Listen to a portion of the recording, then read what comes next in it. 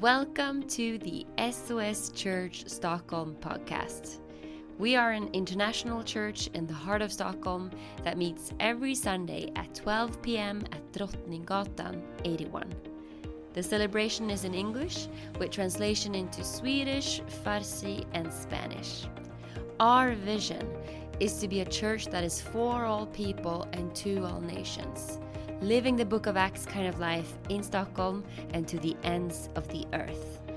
We hope that this week's message will challenge and equip you to live a strong life together with Jesus. I'm so happy to see you, and we are starting off a new series, as you saw on this small trailer, that is called Forget Religion, Find God.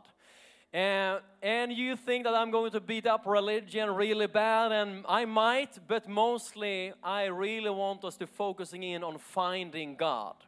That is why I am here. I think that is why you are here. I'm not going to try to convert you into a religion, but I'm going to present a living relationship with a living God. And I think that is what you should expect to find in this place today. So that's what I will speak about. My name is Christopher. I'm pastor in this church. I'm married to a beautiful wife, Eli. She's somewhere taking care of our youngest, I think. I have 4 kids. And they are wonderfully intense, and I love them so much. Someone said that when you have small kids, the days are long, but the years are short. And I find that to be true, actually. The days are really long at times, but the years goes by very quick. Yesterday, when I was putting my son that is soon turning 9, I was putting him to bed, and we were looking at some film clips from when he was just 1.5, like his youngest brother. And we were laughing, they were doing so many things, and I realized, wow, time is flying, it goes so fast. So that's one advice I got when you have kids. Another advice I want to give you today very freely, it is that when you have a lot of kids, it's hard to keep like your life and your house in order. And sometimes what you need to do is just lift the carpet a little bit. You have someone coming over and you realize we haven't been able to clean since yesterday and house is a mess right now. Or maybe this morning and the house is still a mess. Then you just lift the carpet a little bit and you take all the dirt that there is and you start to brush it. And then you just fold the carpet right back and you're hiding it under the carpet. That's a good advice.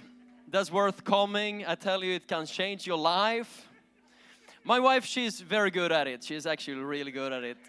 Not maybe exactly brushing it under the carpet, but if we have things laying around all over, she'd take a plastic bag and she's gathering all the things in the plastic bag. She's taking the kids' toys and clothes and sometimes even like my wallet or our keys or something like that. And she put it in a plastic bag and into a wardrobe or to a closet. And after when I'm like, I should take the car, I'm like, where is the keys? Oh, it might be in a plastic bag in that room. I'm like, what? Do you put my keys in? Yeah, I just wanted to clean up before we got someone to visit. That is the ugly truth. And I don't think you should look so holy because you've probably done the same at times. Or something similar, right? Maybe not brushing the dirt under the carpet, but maybe instead of taking that shower that you really needed, you took a 3rd layer of deodorant and a lot of perfume on. And we all know that you stink deep inside, but when we meet you, you smell awesome. Or maybe you're the one, your car is spotless on the outside, right? When you're driving by, you almost need sunglasses because your car is in so good order on the outside. But if you walk in, there is empty cans and McDonald's bags and all kind of trash inside. But on the outside, everything looks nice. And you're like, it's not me. Wait, I'm coming for you too. Your life looks awesome on social media. When someone goes into your account, you're like, I want your life. Everything in your life seems to be so good. but really it's pretty miserable, if you should be honest. But on the outside, everything looks good. I got one more. If this is you, don't raise your hand, don't laugh, just look straight ahead. When you realize that you're wearing your last pair of underwear, you're just turning it inside out and you go for another day. It's not clean, but you can make it another day. Some of you take it one step further. You, after inside out, you do the other way around and inside out again, and you go for 4 days. I heard about those people. Douglas is laughing. He feel like, yeah, it's me. I need to confess. Actually, that is the undertitle for today, Inside Out. Inside Out. We're going to speak about forget religion, find God. And the difference is that religion starts to work on your outside, but never reaches your inside. But Jesus, it starts on your inside, and it works its way out to your outside. But the most important thing is your inside. So that is what I'm going to preach about today. And when I'm preaching, you will see a Jesus that you might never, if you haven't read the Bible, maybe you have never imagined that Jesus could say some of these things. So I just want to warn you beforehand. And I want to say that Jesus, he never spoke like this to his followers. He never spoke like this to people that know that they were living in sin and that they had failed. He only spoke like this to the religious leaders that was putting on a lot of commands on the people but did not really care. So just be aware as I'm start to read the Word of God to you. I will preach out of Matthew's Gospel chapter 23 and verse 1. And we will have the text in Swedish and in English up here on the screen. So you can just follow along, or if you want to bring up a Bible or a phone, you can do that as well. Are you with me? Then Jesus said to the crowds and to his disciples, the teachers of the religious law and the Pharisees are the official interpreters of the law of Moses. So practice and obey whatever they tell you, but do not follow their example, for they do not practice what they teach. That is the religious leaders. Jesus says, do what they say. Because the Word of God is the Word of God, it will work no matter who's sharing it. If they are following it themselves or not, the Word of God works. But don't look on how they are behaving, because they're not following it even themselves. Verse 4, they crush people with unbearable religious demands and never lift a finger to ease their burden. Religion is demanding. Jesus is inviting. Religion tells you that you better be working hard to be accepted. Jesus is inviting you to work together with him because you are accepted. So you work from another point of view, not for acceptance, but from acceptance. Verse 5, everything they do is for show. On the arms, they wear extra wide prayer boxes with scripture verses inside and wear robes with extra long tassels. They're doing it to exalt themselves, right? Imagine if I come with prayer boxes on my arms and long tassels, and all of you will be like, wow, that's a holy man. They're doing things to show off, to pretend to be holy. The religious leaders put the spotlight on themselves. Jesus was always putting the spotlight on God, the Father. Verse 6, and they love to sit at the head table of the banquets, in the seats of honor in the synagogue. They love to receive respectful greetings as they walk in the marketplace and to be called Rabbi. Don't let anyone call you Rabbi, for you only have one teacher, and all of you are equal as brothers and sisters. Rabbi mean master or great teacher. But Jesus says, you're all equal as brothers and sisters. Sometimes as a pastor, people is coming to us or to me, and they think that if you're a pastor, you kind of have some golden card to the throne room of heaven. You can pass through the line of all the other people, and you're just you and God in a way that there is not for other people. But Jesus says, we're all equal. I don't have a golden card to the throne room of heaven. In a way, we are equal as brothers and sisters, but you can develop a relationship with God the Father. So that you are used to be intimate with Him, but we're all equal as brothers and sisters. Amen? There is no other name than the name of Jesus that should be in between you and God. You don't need to go through a pastor. You don't need to go through an elder. You can connect with God yourself. Verse 9. And don't address anyone here on earth as Father, for only God in heaven is your Father. And do not let anyone call you teacher, for you only have one teacher, the Messiah. All right? How should we understand it? Are you not teaching the Word of God? I am teaching the Word of God right now to you. I have the privilege of serving with teaching and preaching the Word of God.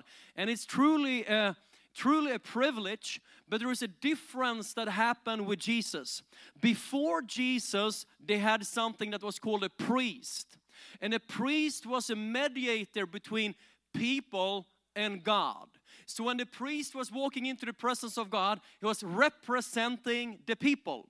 In the Old Testament, the high priest even have different stones with all the tribes of the people on himself. So he was carrying the people in front of God.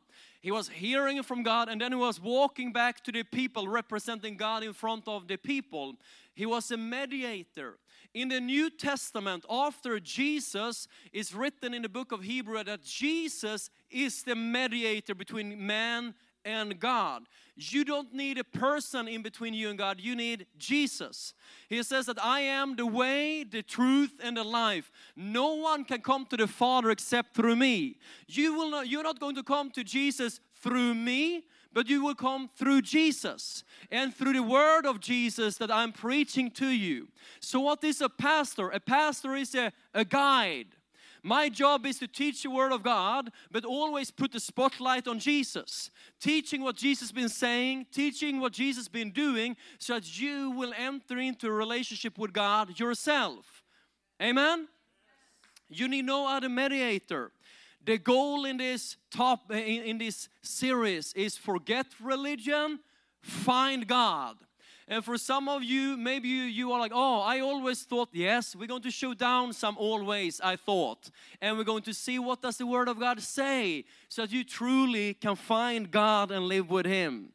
Verse 11, the greatest among you must be a servant, but those who exalt themselves will be humbled, and those who humble themselves will be exalted. What sorrow awaits you, teachers of religious law, and you Pharisees, hypocrites. Who is saying that? Jesus is saying that.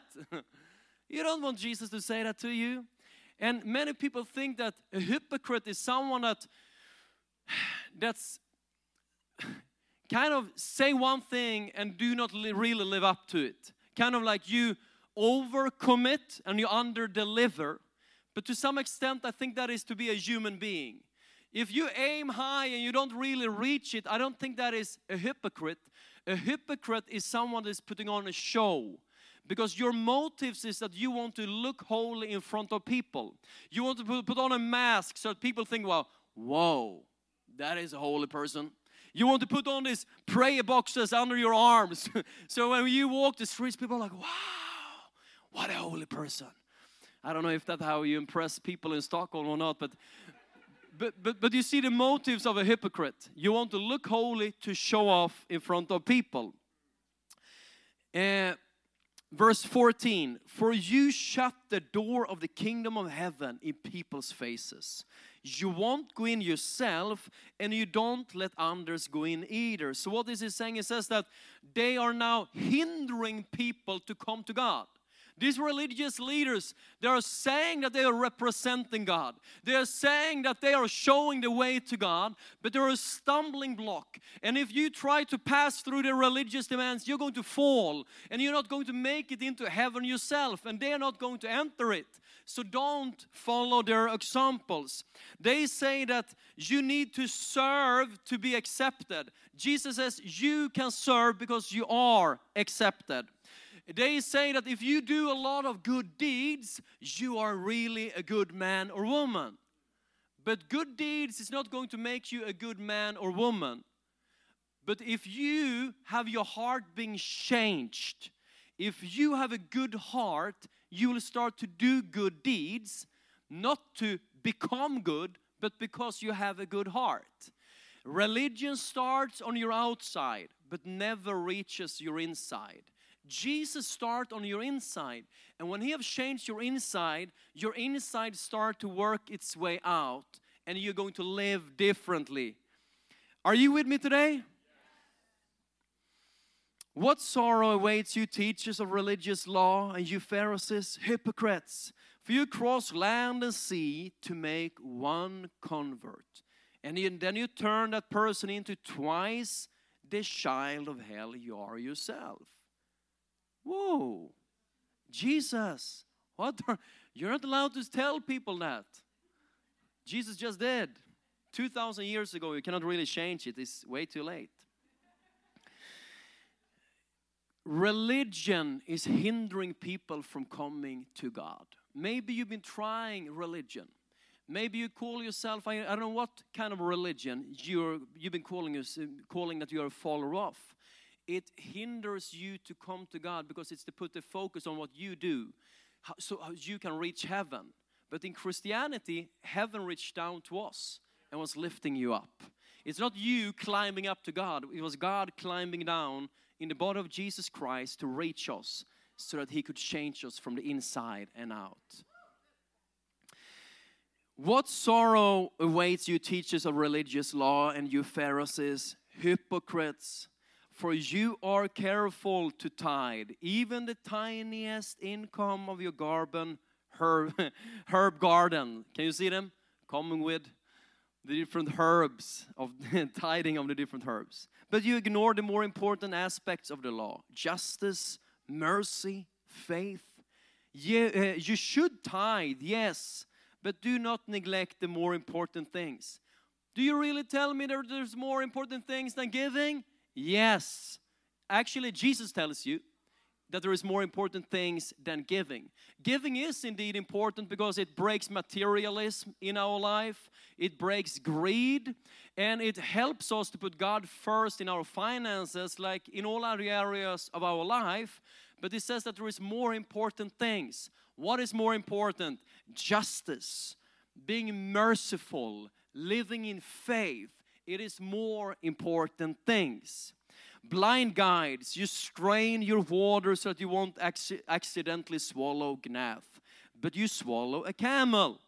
Sounds hard, painful. What sorrow awaits you, teachers of religious law and Pharisees, hypocrites!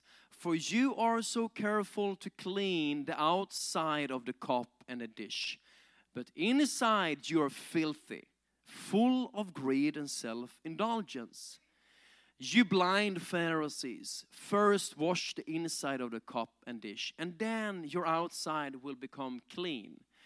And I feel like it's a bit silent in here today, because maybe all of us, we got something to think of.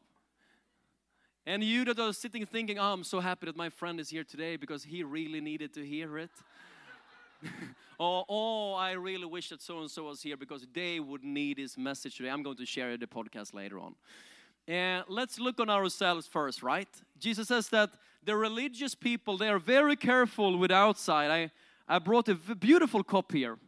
It's actually Pastor Douglas' favorite cup. I didn't want to tell you, but it's a beautiful flowers, and I mean you could polish it and walk around. It's so beautiful, so it's almost like you want to walk with it when you take the subway. Many people take a takeaway cup. I always take this cup because people are like, wow, that's a holy man. Look at this cup. It looks awesome.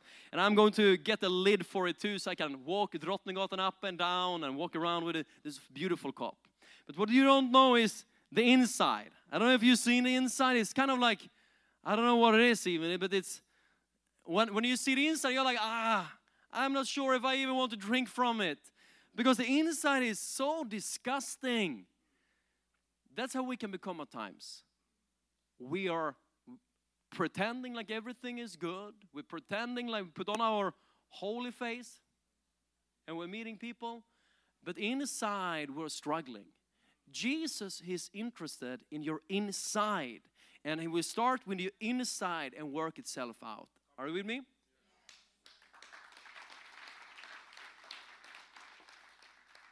The religious leaders, they hated Jesus. Why?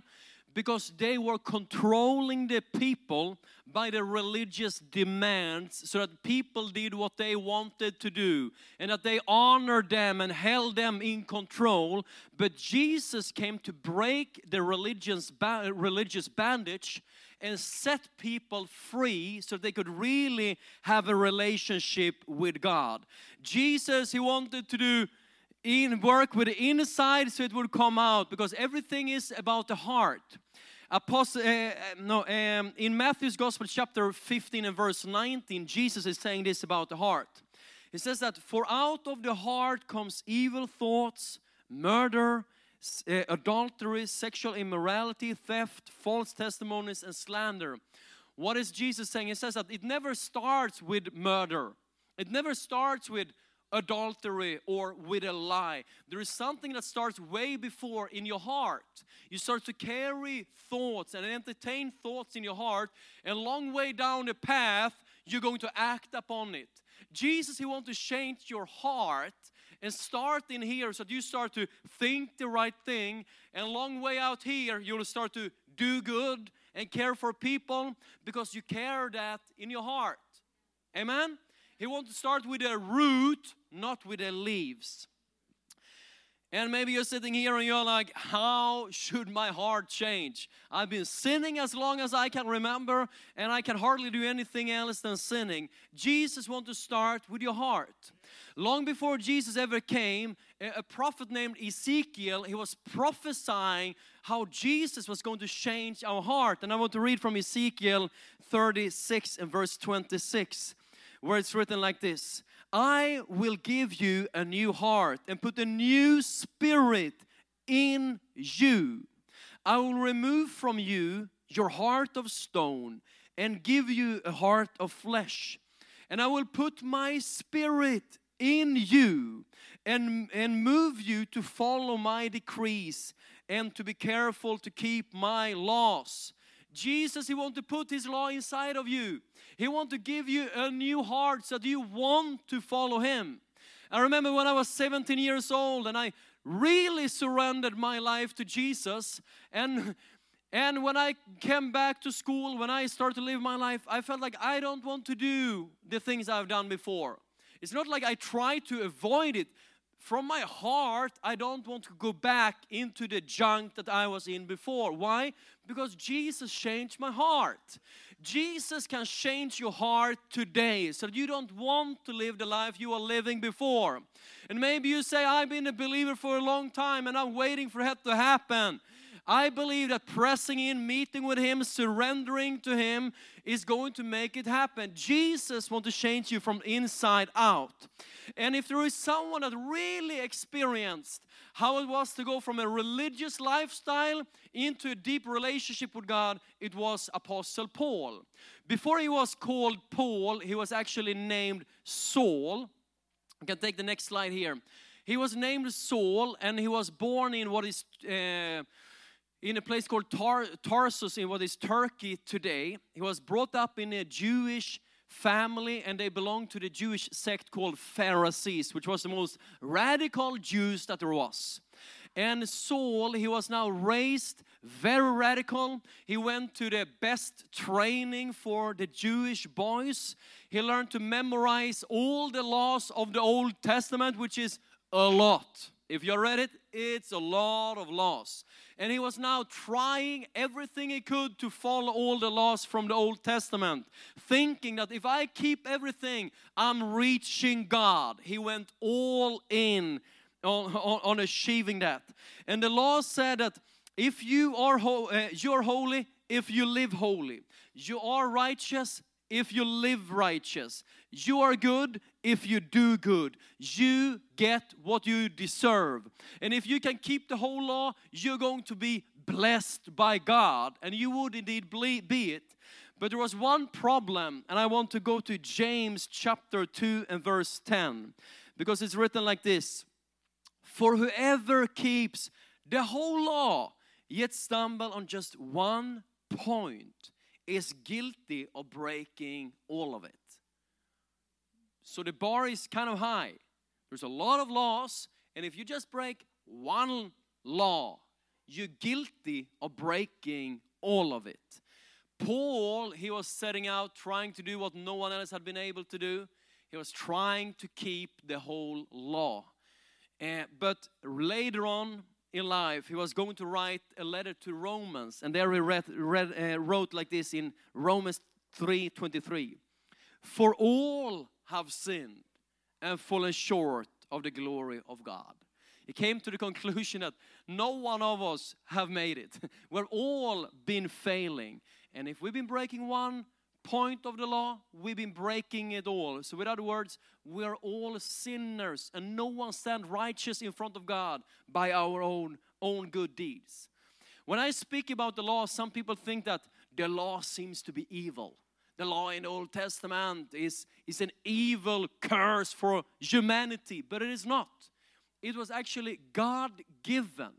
The law is holy, righteous, and good. But it has no power to make you either of it. It cannot make you holy or righteous or good. The law is a mirror that you're looking into, comparing yourself with God. And when you're looking into that mirror, it's supposed to show your mistakes. And show yourself that when I'm looking at myself, I realize I'm actually a sinner.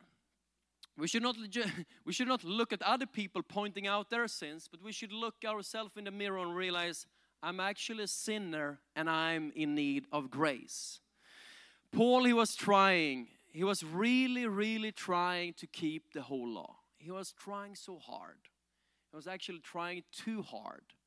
So he started to persecute those that were not following his views. He started to persecute those that call themselves Christians or believed in Jesus.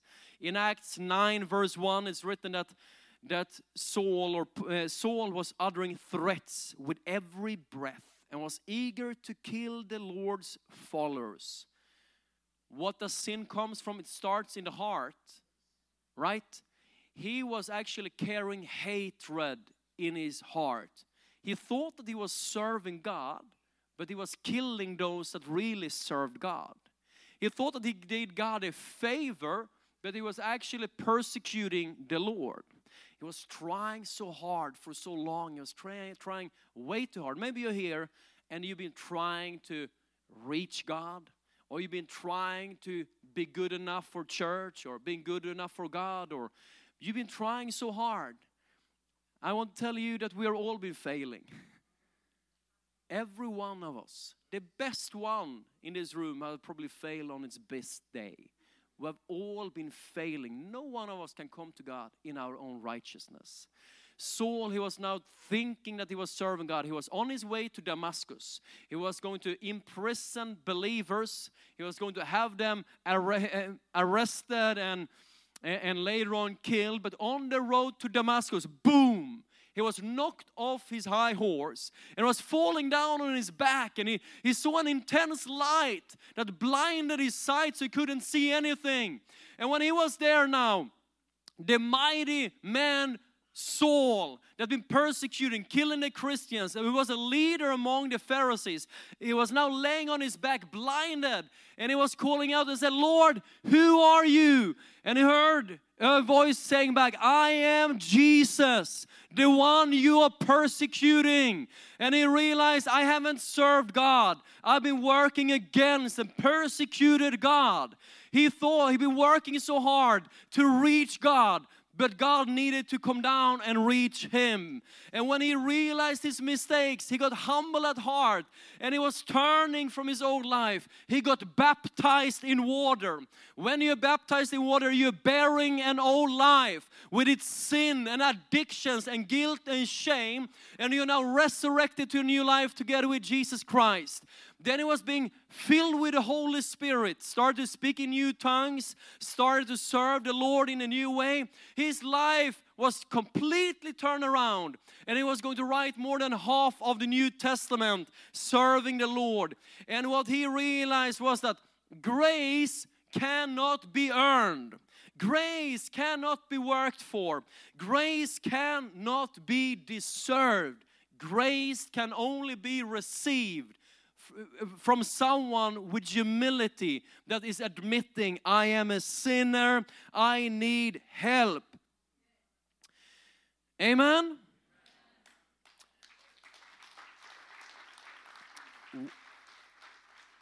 I believe so much in the grace of God. But when you preach the grace of God, some people say, but what if people take advantage of the grace? What if people start to sin and say that I will be forgiven whatever I have done? So I can just sin, and then you haven't understood grace. Then you don't know what grace is. Grace is removing your sin, but it's also empowering you to live a new life. It's teaching you godliness. It's teaching you to live holy. You couldn't live holy in your own effort, but the grace of God, when He's been removing your sin, you can start to live a new life and walk in His holiness. So you cannot be afraid of His grace. His grace is the empowerment that is changing our life deep within, so that you can live the life you are meant to live. And Paul was later on going to write to the church in Galatians, because they came back into trying to follow the law. And Paul wrote, he said that, I do not set aside the grace of God, for if righteousness could be gained through the law, Christ died for nothing. With other words, I've been trying with all of my capacity, Paul says, to live perfect, to live holy, to live righteous. But I couldn't. I failed. Religion couldn't lead me there. Only Jesus. When Jesus stepped into my life, it was transformed. And I can testify about the same thing. It took Jesus to change my heart. It takes Jesus to change your heart. I don't want to convert you into a religion. I want to point to Jesus and say that Jesus can help you. Jesus can change you. He can take away your heart. He can throw the heart of stone away, and He can give you a heart of love, of flesh. He can give you a new start and a new chance. Amen? Can we stand up together? Thank you for listening to this message. Be sure to subscribe to our channel on Spotify or Apple Podcasts. Curious to know more about our church? Check out our website, soschurch.se. Have a great day.